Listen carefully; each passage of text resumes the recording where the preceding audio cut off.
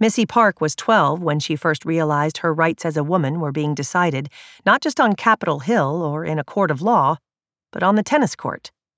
It was 1973, and tennis superstar Billie Jean King was playing former world number 1 Bobby Riggs in the Battle of the Sexes, a spectacular showdown of men's versus women's skill.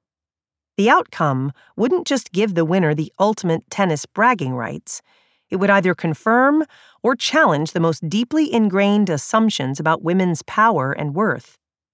Were women really the weaker, less valuable sex? Millions of girls like Missy, a sports-loving tomboy from South Carolina, were watching closely. The climate was ripe for this kind of head-to-head, winner-take-all gender face-off. Women were entering the workforce in record numbers. The Supreme Court had just codified a woman's right to bodily autonomy with the passage of Roe v. Wade, and Title IX, the landmark law that banned discrimination on the basis of sex in federally funded programs, was about to go into effect. But there was a long way to go.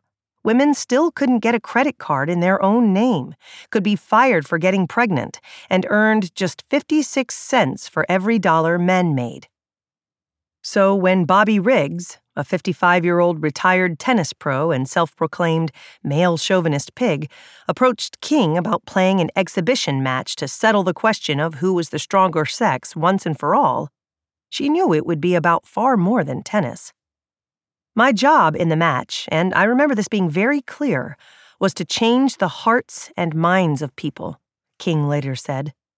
King had been a vocal supporter of women's equality throughout her career, but she knew that laws and policies don't necessarily change people's biases or behaviors. She saw the battle of the sexes as key to validating and celebrating what was happening legislatively in the United States and rooting equality firmly into cultural consciousness.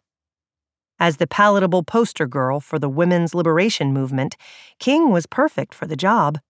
While fighting for equality in tennis, she'd become an icon in the fight for women's rights, while initially avoiding calling herself a feminist, a term then loaded with stigma.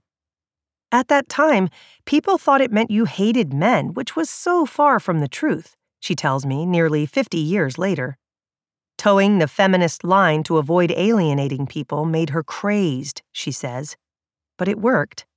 As a kid, Park wasn't exactly thinking about these nuances, but she knew how she felt about Billie Jean King.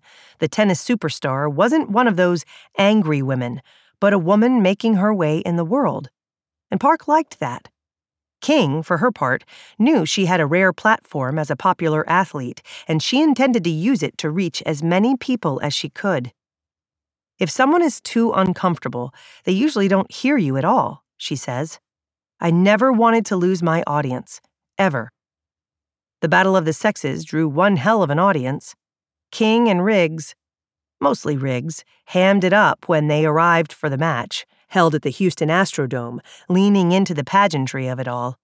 Riggs entered the stadium in a rickshaw pulled by a pack of Bobby's bosom buddies, local Houston hotties who had been chosen for the occasion in a contest that included measuring their bust size.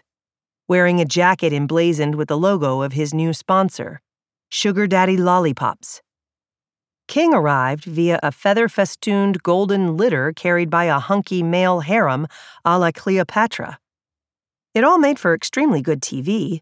ABC paid $750,000, nearly $5 million in today's dollars, for the broadcast rights.